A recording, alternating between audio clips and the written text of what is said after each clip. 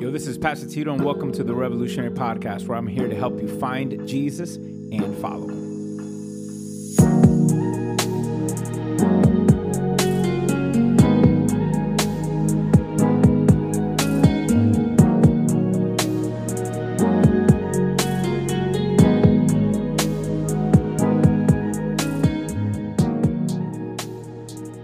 So today, we are going to conclude a year-long series. And so this is a problem for some of you, but not so much, because if you have been with us for a couple weeks, couple months, couple minutes or whatever, you kind of have a problem. You have a problem the same problem that Marvel has, all right? I don't know, anybody was really into the Marvel Cinematic Universe and all that stuff, right? Big deal, right, with Infinity Saga and all these things. Well, Marvel has a problem right now in that ever since the Thanos and the Iron Man snap, they have done so much content that now if someone's like, hey, I hear something, everyone's watching Marvel, where do I start? Man, you got like 12 years worth of movies to watch and like 5 seasons of episodes just to understand who's who and what's what. That's a lot to catch up with. And some people are like, you know what? I don't got the time for that. And so some people don't even bother. I know it could be a little intimidating the same way because today is probably going to be, I think, my 43rd sermon this year on prayer alone. So for those of you that if you like prayer or it is like the bane of your existence, all right, it's one of those things that like, I need help with that. Well, there's an archive now that you can go back whenever you can, whether it's on our website, you can search my name, Tito Sotolongo, on Spotify and YouTube and find it. But even with that, you don't have to know and have to hear all 43 or 40 whatever sermons to get it. You can get enough of it today. In fact, we are going to look at the end of the Bible to really begin to learn how to pray faithfully. And the book of Revelation is going to be our verse and our anchor point, which I thought it was fitting, all right? It's the end. How are we going to end this sermon series? Well, how did God end his revelation? How did God end his speaking of his word through this book? So we're going to check it out. Now, for those of you guys, to be able to cram this in, obviously we're not going to do the whole book. It can be, it's fun and complicated and confusing, and for some of you, scary. All right, I know it is, but you don't have to be. And I want to make sure that you at least understand the big parameters of this book. If you ever want to find the verse that I'm showing you today, and if you want to keep exploring, well, let me give you some guardrails. Ready? So, number one, you got to understand what the book's about, all right? When you think Revelation and you think the book of Revelation, what do you think of? All right? Shout it out. What do you think of? End times. Jesus. The final countdown, right? Or whatever. It's all those things, right? You're thinking of it all. You're thinking of all these things and some very intense things as well. A little intense things. And now the Greek, the original word revelation is translated from this Greek word that we get the English word apocalypse from. Now, when you think apocalypse, what do you think? All right? This is the apocalypse. Zombies, right? The zombie apocalypse, right? When you think of apocalypse, what comes to mind besides zombies? Huh?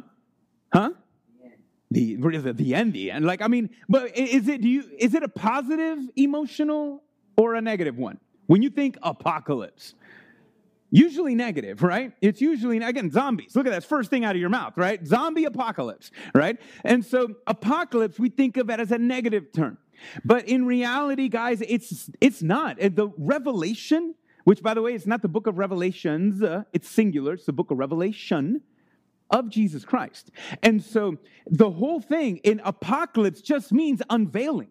It means revealing. It means disclosing a secret that there's no way for you to know unless I told you.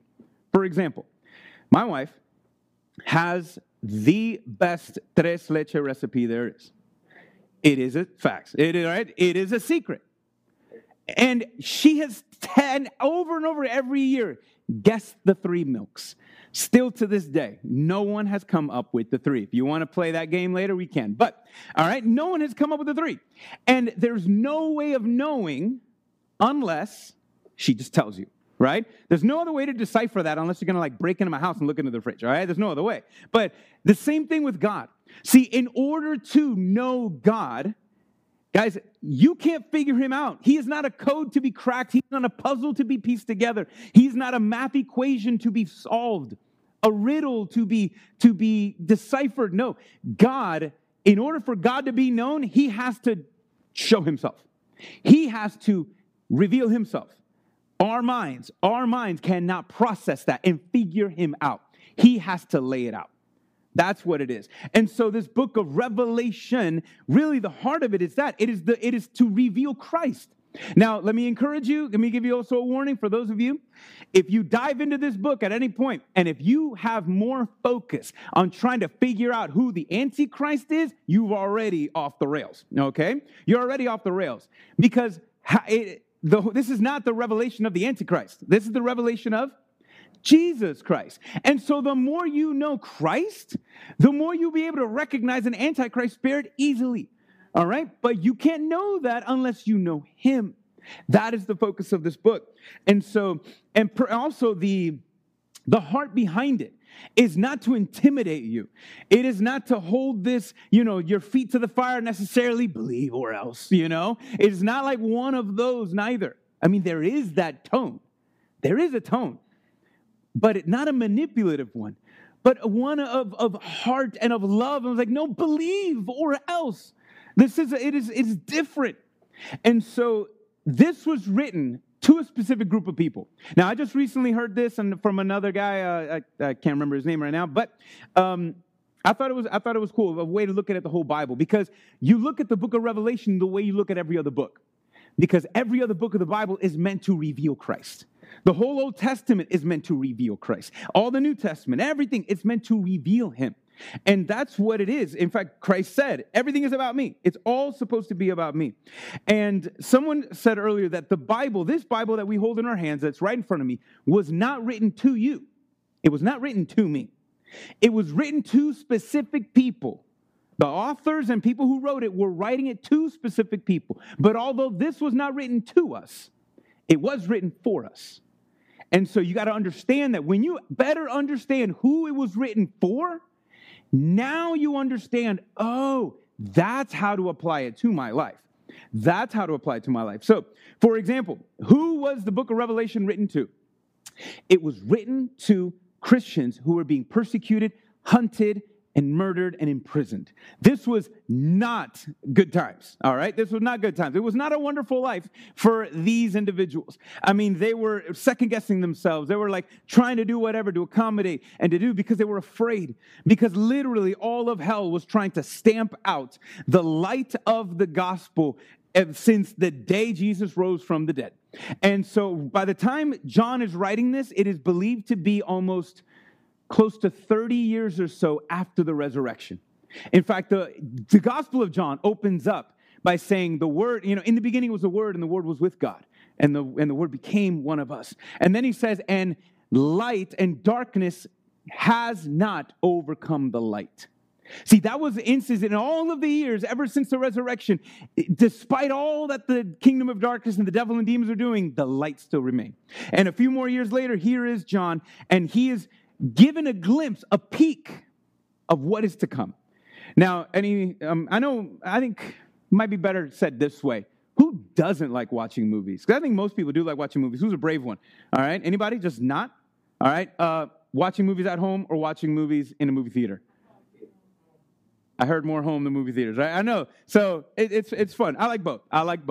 But, guys, let me ask you a question. A good trailer for a movie. What does a good trailer do?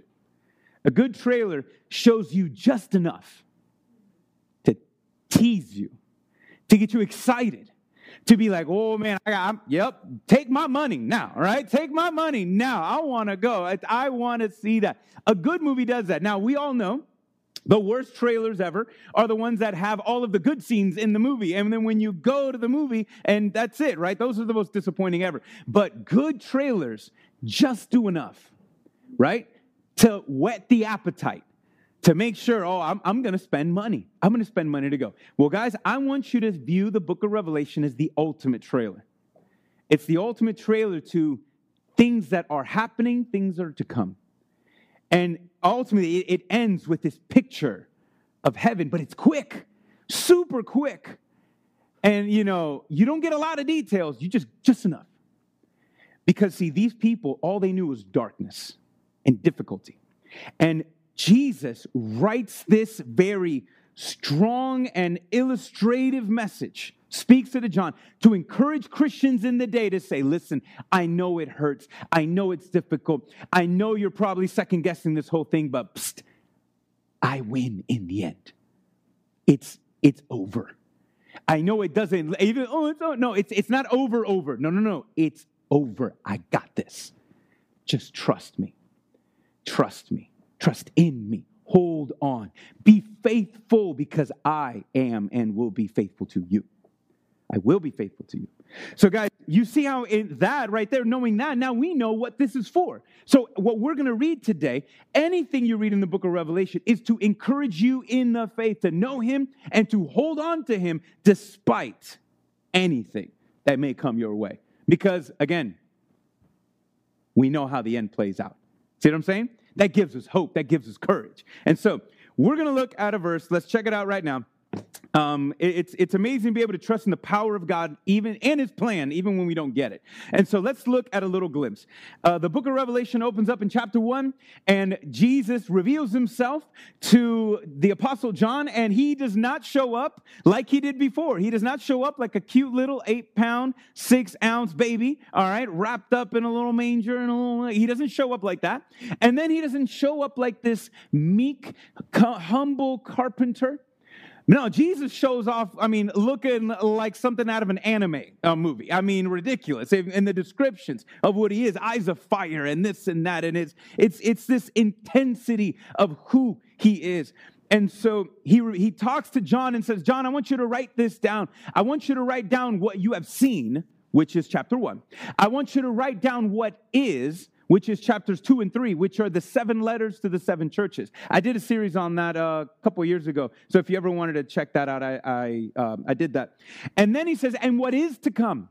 And that's what starts what is believed, chapters 4, all throughout the rest. And so we're going to read something out of that, out of chapter 5, out of this section of what Christ says, what is yet to come one day. Guys, my prayer is that what we are about to read right now, I pray that we all may be in attendance, that none of us, not one of you, may be absent from what we're going to read. Ready? So let's read chapter, now I don't have all the verses. I'm going to read chapters 5, 1 through 6, and then Saya, you're going to put up 6, 7, and 8. So I'm reading chapter 5. Then I saw, so John is getting this glimpse of heaven now, and he's seeing this different perspective, and he says, then I saw at the right hand of the one seated on the throne, which is God the Father, a scroll with writing on both sides, sealed with 7 seals. I also saw a mighty angel proclaiming with a loud voice, who is worthy to open the scroll and to break the seals? But no one in heaven or on earth or under the earth was able to open the scroll or even to look in it. I wept and wept because no one was found worthy to open the scroll or even to look in it. But then one of the elders said to me, oh, do not weep. Look, the Lion of the tribe of Judah, the Root of David, has conquered so that he is able to open the scroll and its 7 seals. Now let's look at verse 6. Then I saw the one, like a slaughtered lamb, standing in the midst of the throne, and the 4 living creatures and among the elders. He had 7 horns and 7 eyes, which are the 7 spirits of God, sent into all of the earth. He went and took the scroll out of the right hand of the one seated on the throne, God the Father. And when he, Jesus, took the scroll, the 4 living creatures, the 24 elders, all fell down before the Lamb. Each one had a harp and golden bowls filled with incense, which are the prayers of the saints.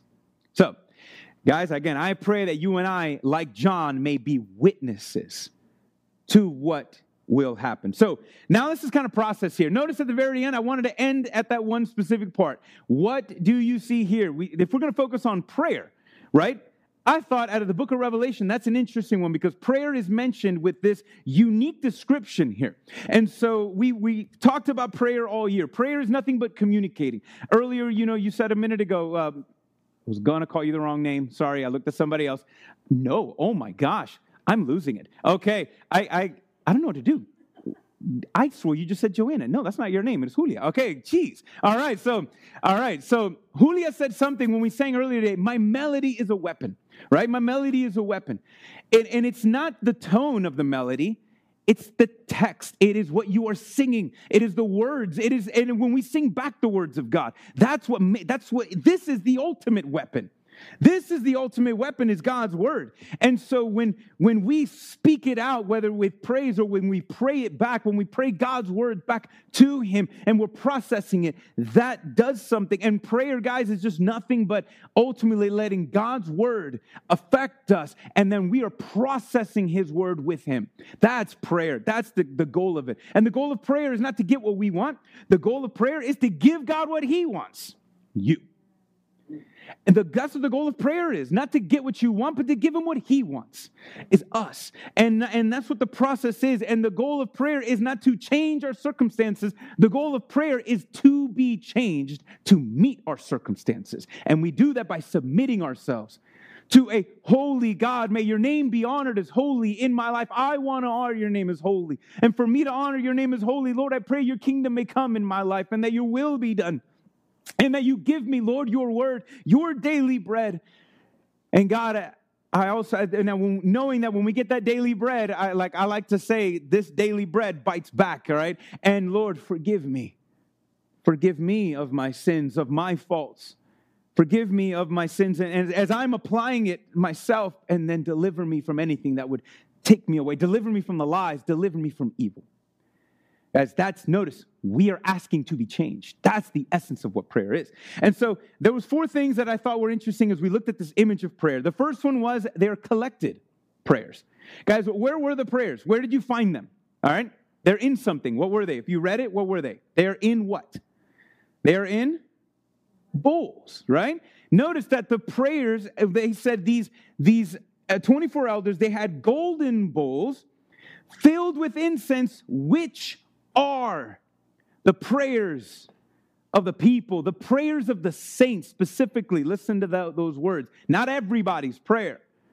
Prayer of the saints. It's an interesting one there. And so golden bowls, what does that represent? First off, the gold. Every time we see gold, whether in the old or in the new, guys, gold represents divinity. It speaks of God's holiness, his kingship. So these golden bowls are nothing but his hands. It is his hands like that, but it's golden bowls. And so what's encouraging about that is that where are our prayers? When we send up a prayer, they're not like our emails, which maybe go into somebody's spam, right? They go into somebody's spam or they go unread. I know I have a junk email account. Anybody have a junk email account? Like, I probably have like 42,000 emails in counting.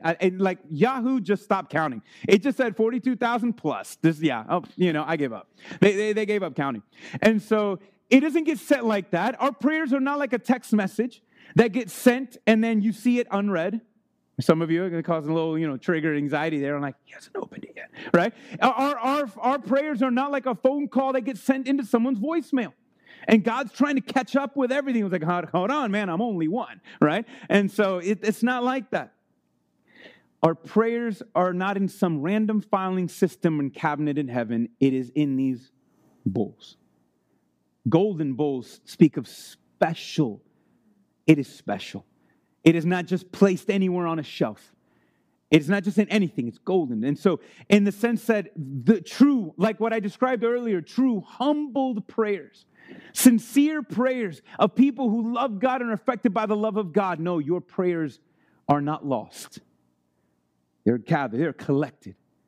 And that's encouraging for us, guys, because I know I'm not the only one who has ever wondered, God, do you hear me right now?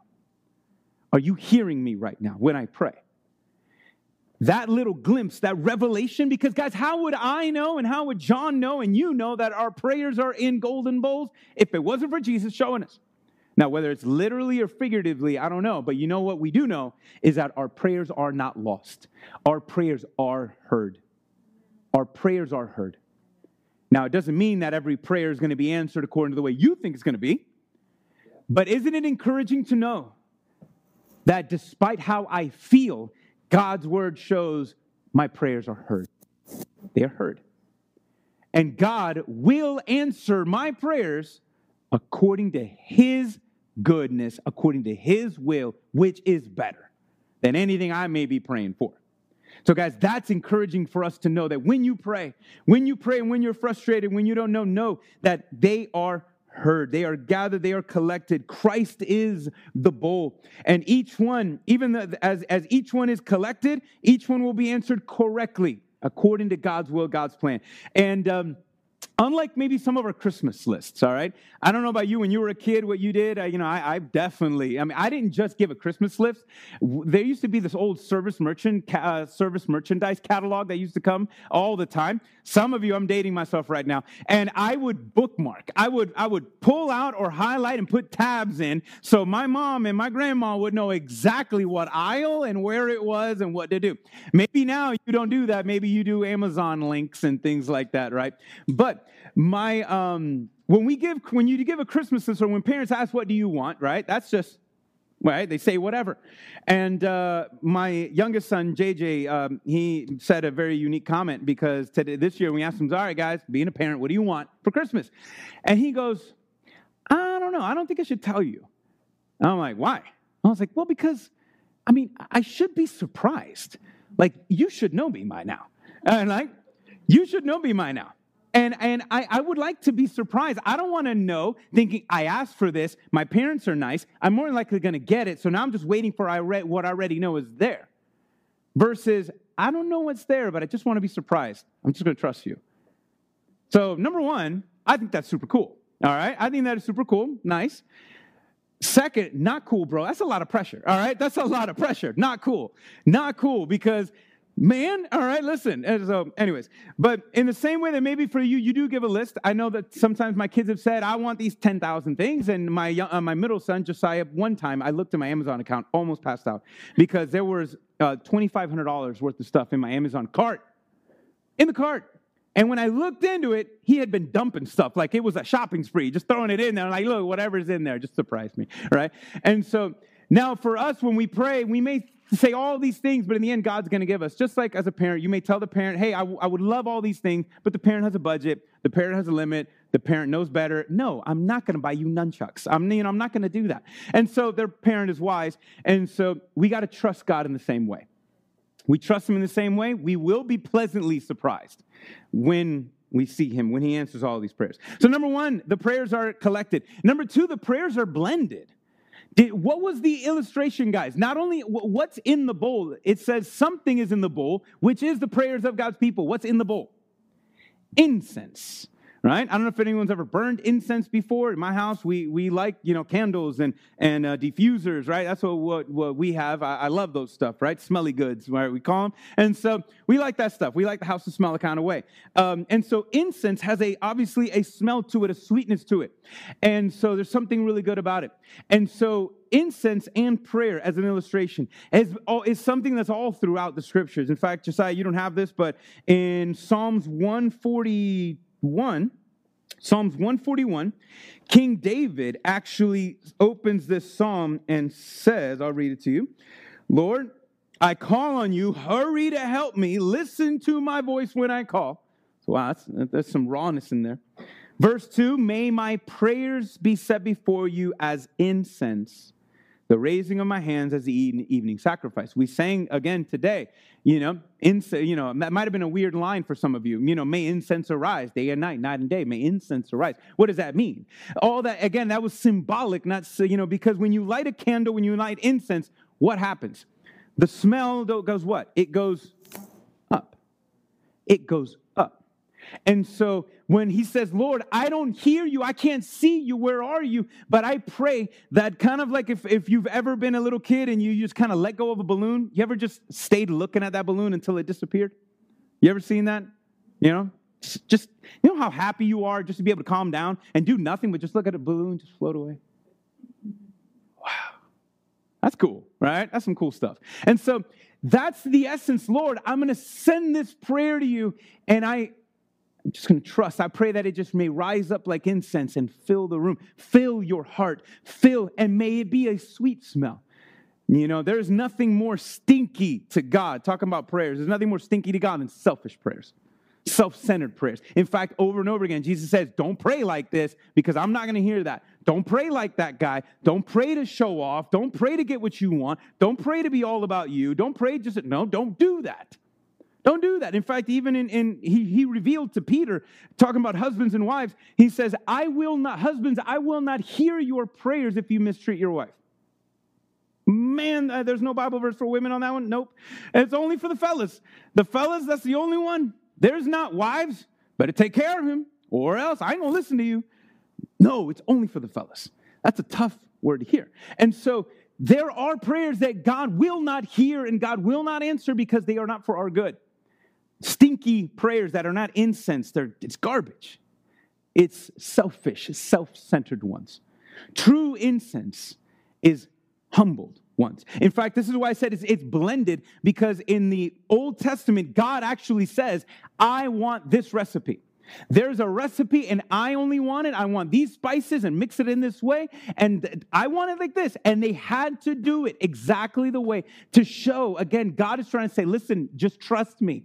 I know it's weird, but it's about obedience, but it's about trusting in him. I want this and only this. I know better. Just leave it at that. And so not only were all these things blended together, but they weren't just kind of like, no, they had to be, grinded, pounded like that, grinded together. And so you know what a blended prayer is? One that is humbled by the word, tenderized. I got like a meat tenderizer, humbled. That's a blended prayer, and that's important. And so one of the things about if you even, again, listen to the Lord's Prayer, the blendedness is also a variety of things. Guys, if all you do is pray about you and what you want and your day, that's not enough. That's not the recipe. You're missing ingredients, right? It's like trying to make a peanut butter jelly sandwich and you don't have peanut butter and you don't have bread. All right? You're going to miss, now you just got a mess. All right? It's not a PB&J. You got a mess here. All right? That's not it. You need things. And so what is the recipe? Jesus gave it to us, guys. May your name be honored as holy. That's part of the recipe of prayer. That there's an acknowledgement of growing and of just in awe of who he is, a response to his revelation, and a desire for him to be known. May your name be honored as holy, not just in my life, but all around the world. It's a desire for him to be known, not for us, not for you, that he may be known, that his name may be. It is talking about faithful over famous. That's the focus. And then what's the other recipe? Lord, may your kingdom come. May that be a more priority than the castle I want to build. Lord, may your will be done, not mine. Give me today your daily bread versus I'm going to go hunt for some, processed daily bread somewhere that the world may offer that's a little tastier, a little better. No. Lord, forgive me and deliver me. Dependence. You see the recipe there? That's the recipe. Look at all the blendedness there. And it's not just about me. He says us.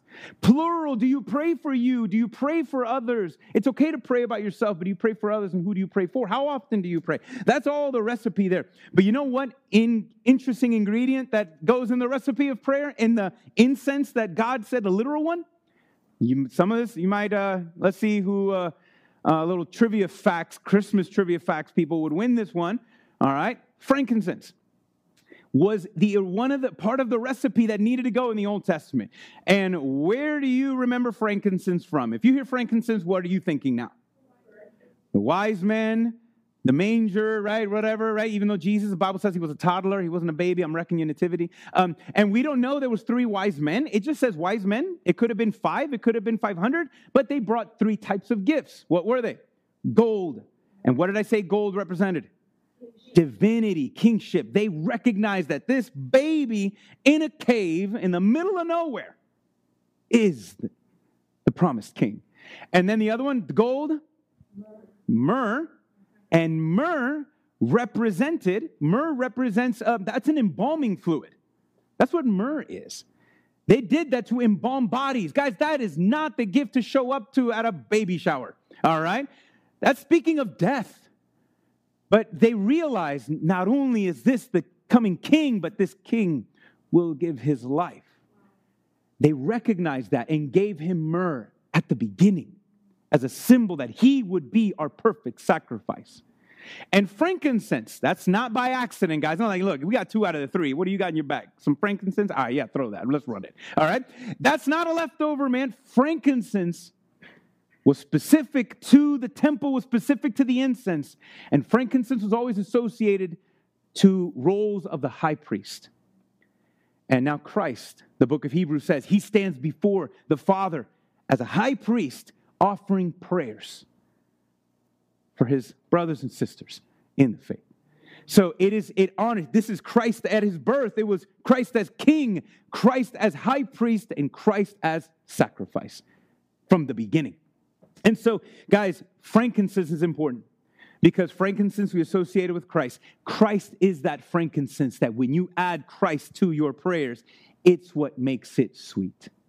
It is Christ that makes our prayers sweet when we submit ourselves to Christ. He is the most important element of the recipe. It is him. All right, so we got collective prayers. We got blended prayers. Then we got ignited prayers. Now, check this out. I don't have it, but let me read this one. Well, actually, we do. Saya, can you go to Revelation chapter 6? Let's look at 9 and 11, I believe. Yeah, let's look at 9 and 11. We see the same thing. Now the seals are being opened up. And in verse 9, let's read that one. The 5th seal is open. When he, Jesus, opened the 5th seal, I saw under the altar the souls of those who had been slaughtered because of the word of God and the testimony they had been given. Remember, guys, who is hearing this word? The people who are receiving this word are Christians who are alive that know friends and family who have been slaughtered for the faith. What has happened to them? Look at the glimpse that they've been given. They cried out in a loud voice under the altar for being murdered for the faith. Lord, the one who is holy and true, look at their faith.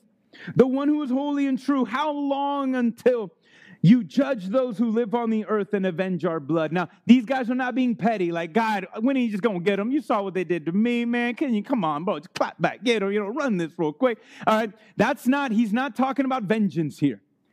There's this strong desire of these people saying, Lord, how much longer until you just be done with this because we just want to be with you forever.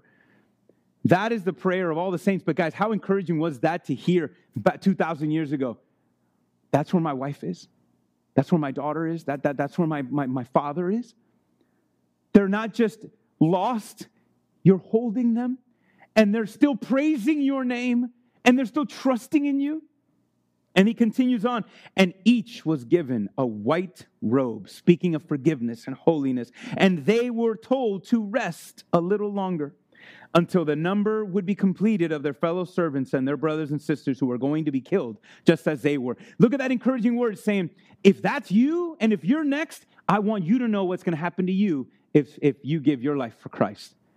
It's okay. It's going to be fine. And so, guys, notice that this is an ignited prayer because of also something else. Let's look at now Revelation 8, 1 through 6.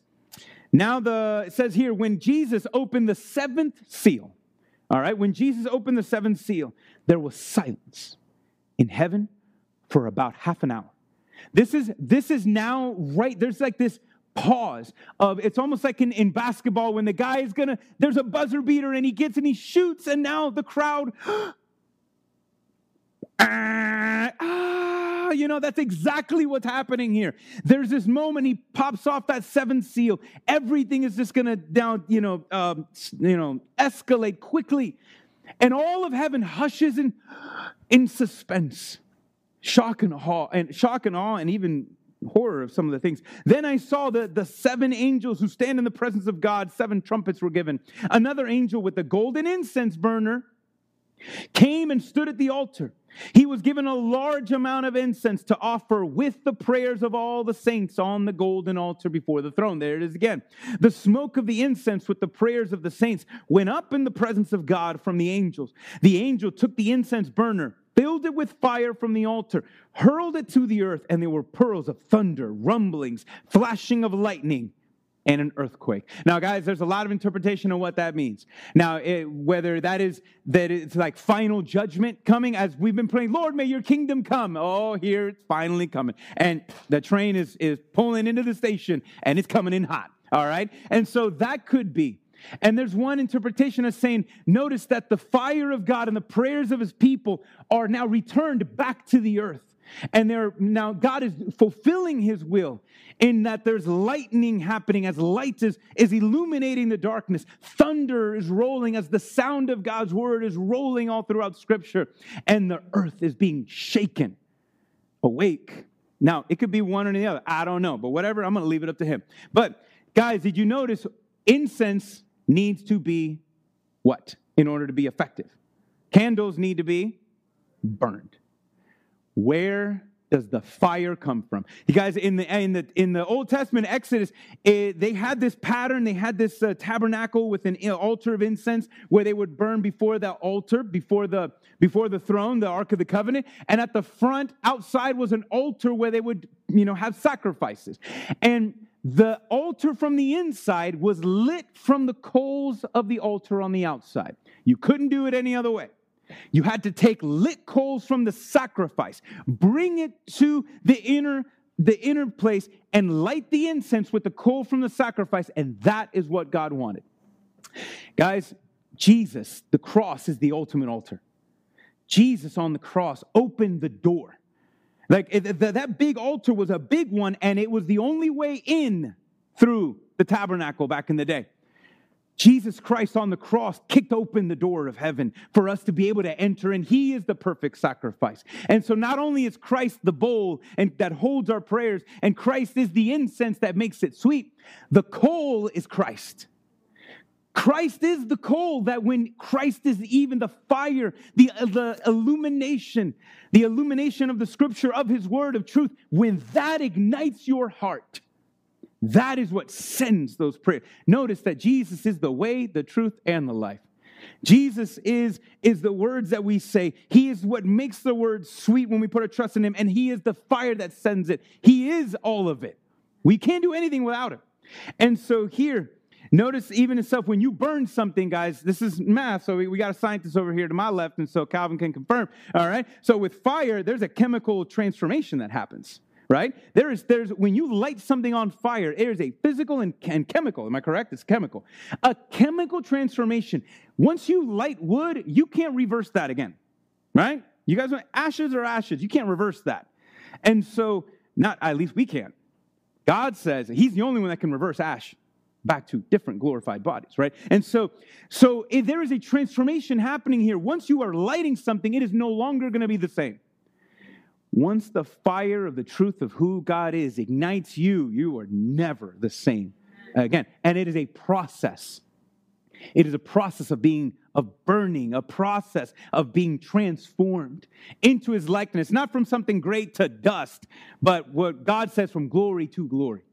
And that other glory is experienced in there. And so when these prayers, when we ignite it by the life and the love of God and the truth of who he is, it changes us. That's why notice, guys, these are the prayers of who?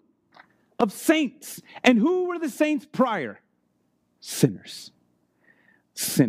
That's anybody here. Anybody who's a saint. I know sometimes we may saint people. And why do we saint people? We saint people based on great accomplishments, right? What they did. Oh, this guy was a great person. Saint this. Oh, this is a great person. Saint that. Okay. The only reason why anybody is called a saint is not because of what we did. It's the great things that Christ did. And then all we did was saying, no, him. He did it. Not me. I'm with him. All right, I trust in him. And then we are given the name saints and made it by what Christ has done. And so notice it is ignited prayers. Guys, without the coal of Christ, or without the sacrifice on the cross, our prayers hit the ceiling. They go nowhere. But then there's one more. Not only are these prayers collected, they're blended, they're ignited. Last one, they're accompanied. In one hand, they had bowls of incense, which are the prayers. Guys, what's on the other hand? Do you remember? Oh, there you go. Let's read that again. Can we put Revelation chapter 5, verse 8? Did you pay attention what's in the other hands? Let's look. All right? Just like a good magician, guys, you got to watch the other hand. All right? There's something in there too. So, when Jesus took the scroll, the 4 living creatures and the 24 elders, they fell down before the Lamb.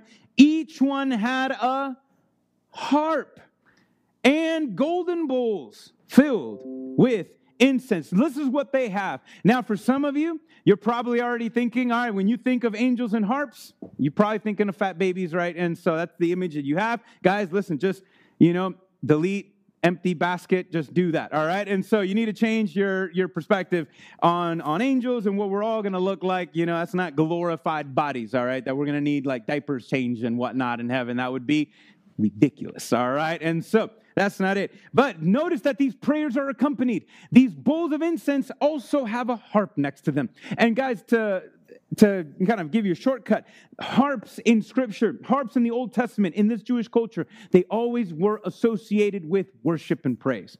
And even though, it's musical, but again, it has nothing so much to do with music, but our expression towards God. And so it was always used, harps were always used when people would sing back to God and declare who he was based on his word, but it was always used for prophecy and not so much predicting the future, but again, the spoken word of God. And so guys, here we see that prayer has a partner. Praise.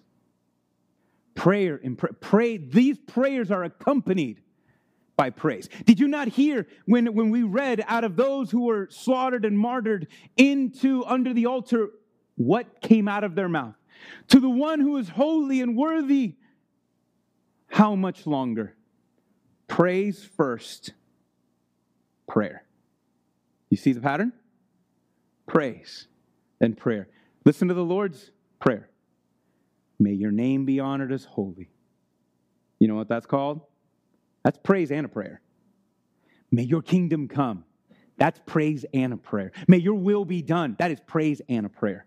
All of those things, Lord, may give me your daily bread. Give us today our daily bread. Forgive us. That is praise.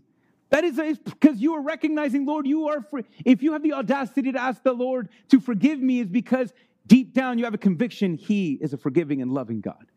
So it is a prayer and a praise. Prayer and a praise. Both of these things go together. And in fact, I read 3 sections from you. Chapter 5, about incense and prayer. Chapter 6, incense and prayer. Chapter 8, incense and prayer.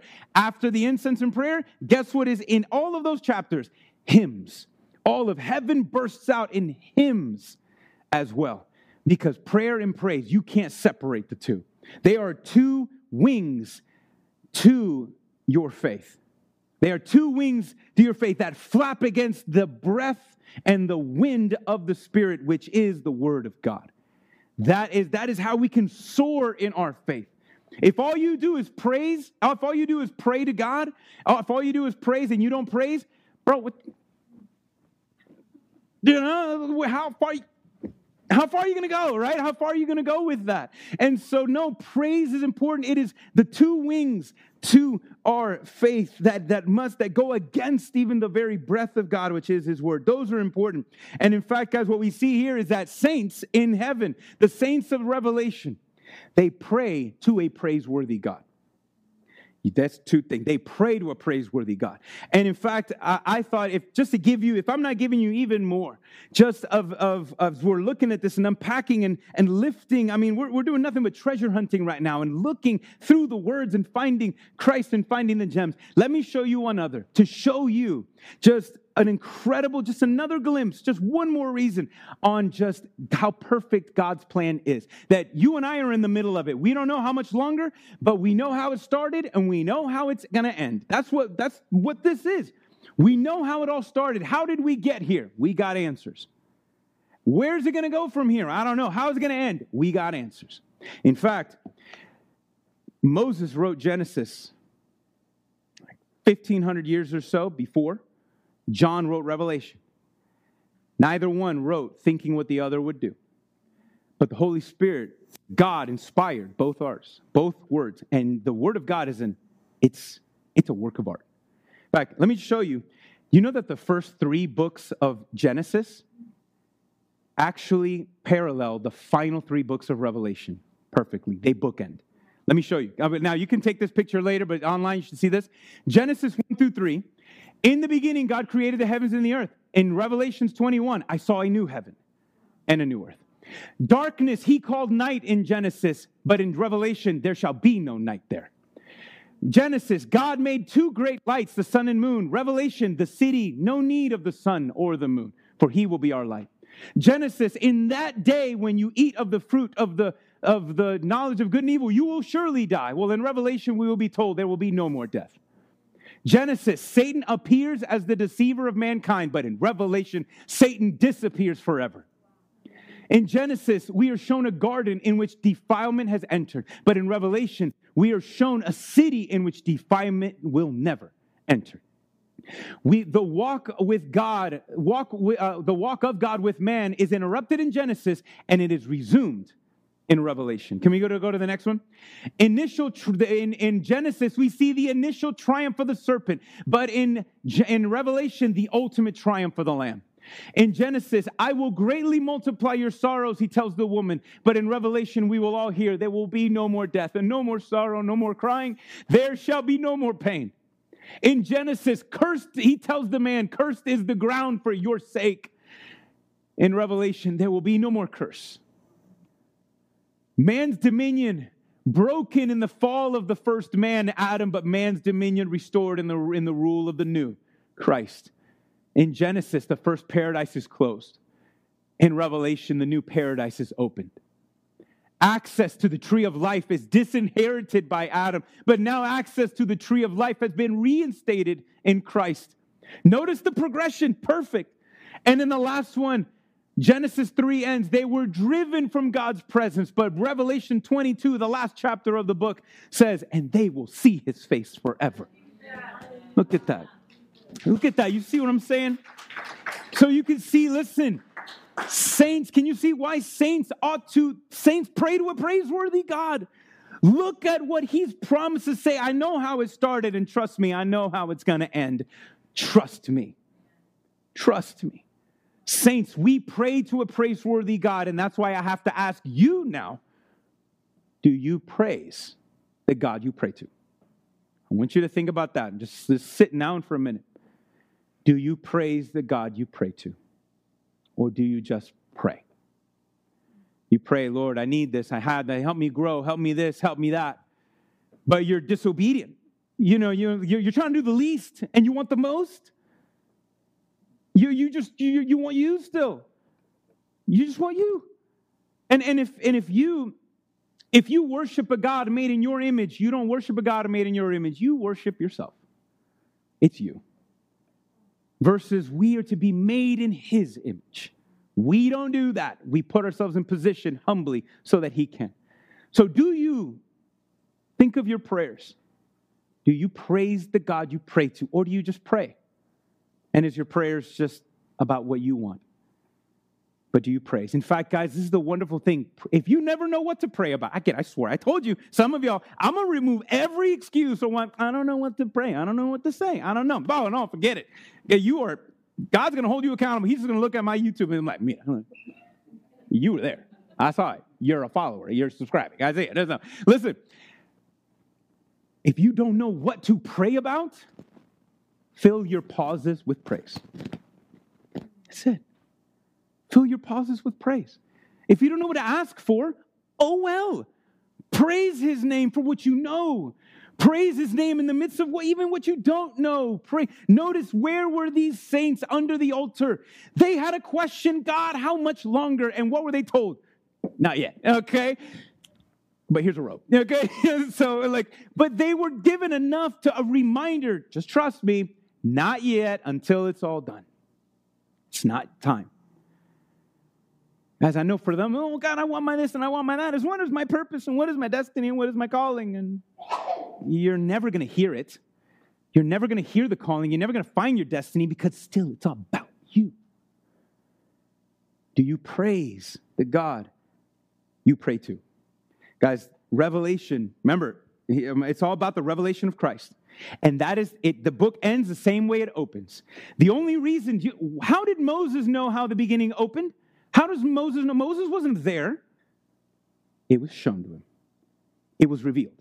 And God always reveals himself to people. Watch me. And there's always the pattern. Read the Old Testament, read the New. Every time God reveals himself, it's for a purpose.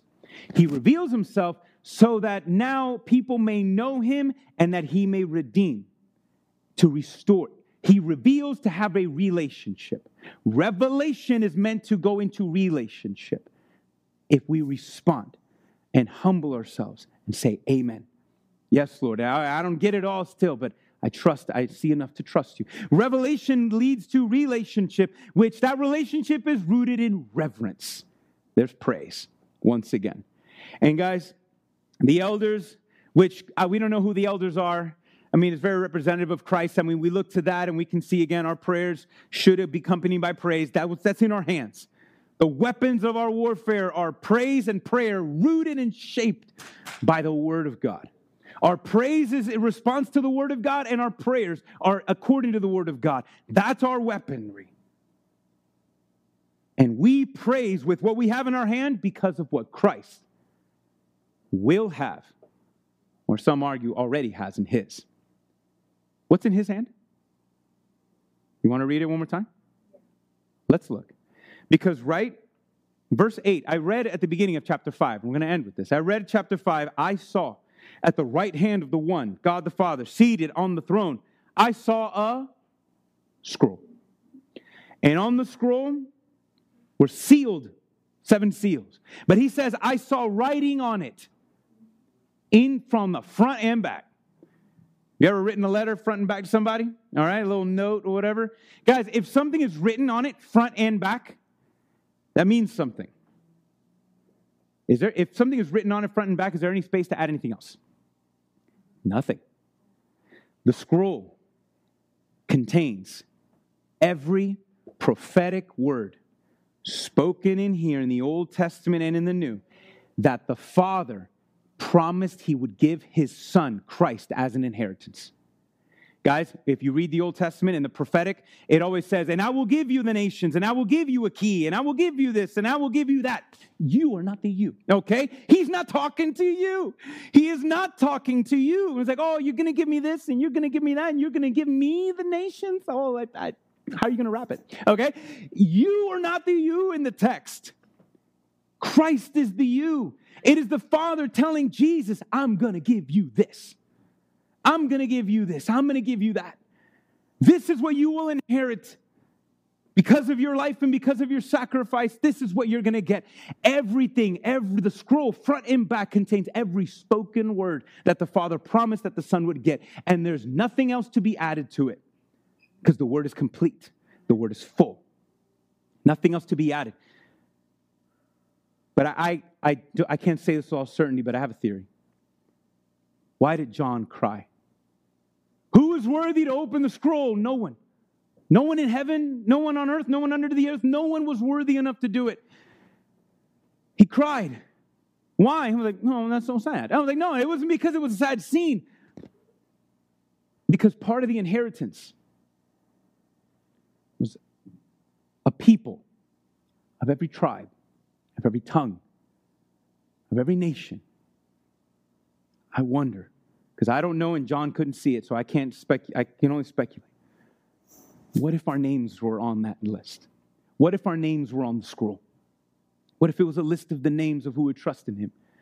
But no one was able to claim it. No one was worthy enough to open it. See, guys, in this culture, there was a kinsman redeemer. And if you had a death in the family, if you had a death of the person who was in charge and they died, well, the authority had to go to the next person in line. But that person had to be willing and able to redeem the family, because if they weren't able to redeem the family or didn't want to, the family would be hopeless. The family would be lost.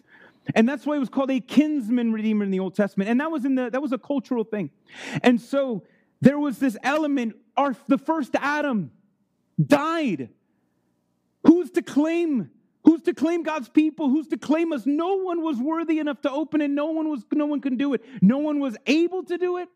And no one was willing. There were people that were, listen, I'm able to pay that, but you know what? You're not my problem. I'm able, but not willing. And there were some people that sometimes, no, I am willing to help you, but I don't have the money. I can't, I am sorry. But notice, what did the elders say? Look, don't cry.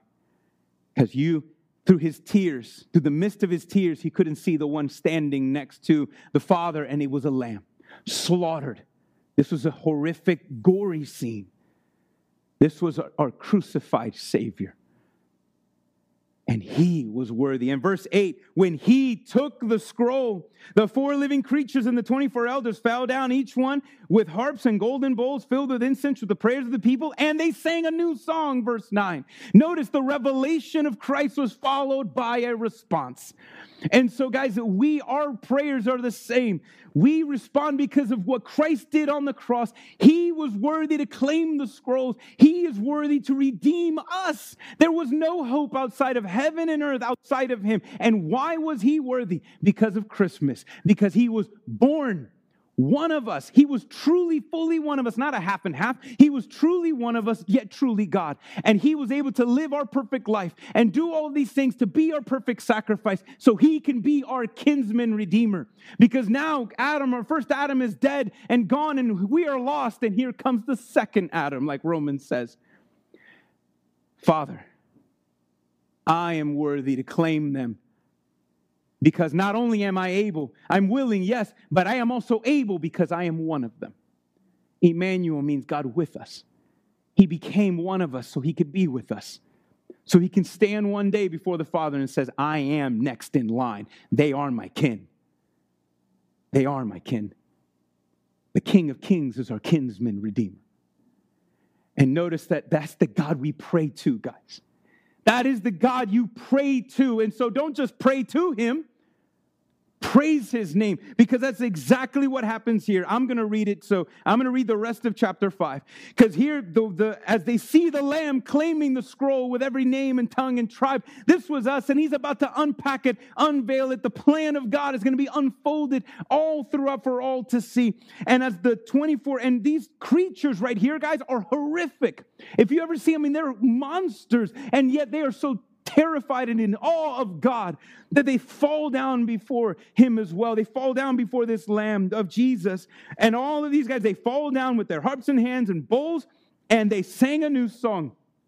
You are worthy to take the scroll, they sang, and to open up its seals, because you, Christ, were slaughtered, and you purchased people for God by your blood from every tribe and every tongue and every people and nation. You made them, not us, you made them a kingdom of priests to our God, and they will reign on earth. John says, then I looked and I heard a voice of many angels. Now the choir is growing in heaven. And now the angels join in around the throne. And also the living creatures and the elders. Their numbers were countless, thousands plus thousands, a sea of people that could not be counted. And they said with a loud voice, worthy is the Lamb who was slaughtered to receive power and riches and wisdom and strength and honor and glory and blessing. I heard every creature now in heaven. Now there is a massive crescendo. Everything that has breath is praising the Lord right now. And I heard every creature in heaven, on earth and under the earth and on the sea and in everything in them sing this blessing and honor and glory and power be to the one seated on the throne and to the Lamb forever and ever. The 4 living creatures said, amen, and the elders fell down and worshiped. Guys, will you echo heaven today and say, amen. Amen. Amen to the one who he is worthy. Amen just means truth. And I believe this is why we end our prayers with amen. It's not a sign off, like I've said. We end our prayers with amen because it is a declaration of truth. Everything that I've said, I believe. Amen means let it be so. So I trust in you for this to be true. Amen. And that is what we are left with, guys. That is now our charge. You are now we've seen Christ in Scripture. Now what is your response going to be? I pray it is not one of pride. I pray it not be one of pride. Because then you will not be in attendance in that, and to see this in witnesses. But may it be one of humility and of grace. Because here's the thing, when you see Christ, it changes the way you see everything. These people, all they saw was pain and hurt and darkness and loss. But when they got a glimpse and they got to see Christ and see where it was going and how it was going to be, it changed their perspective. Will you do the same?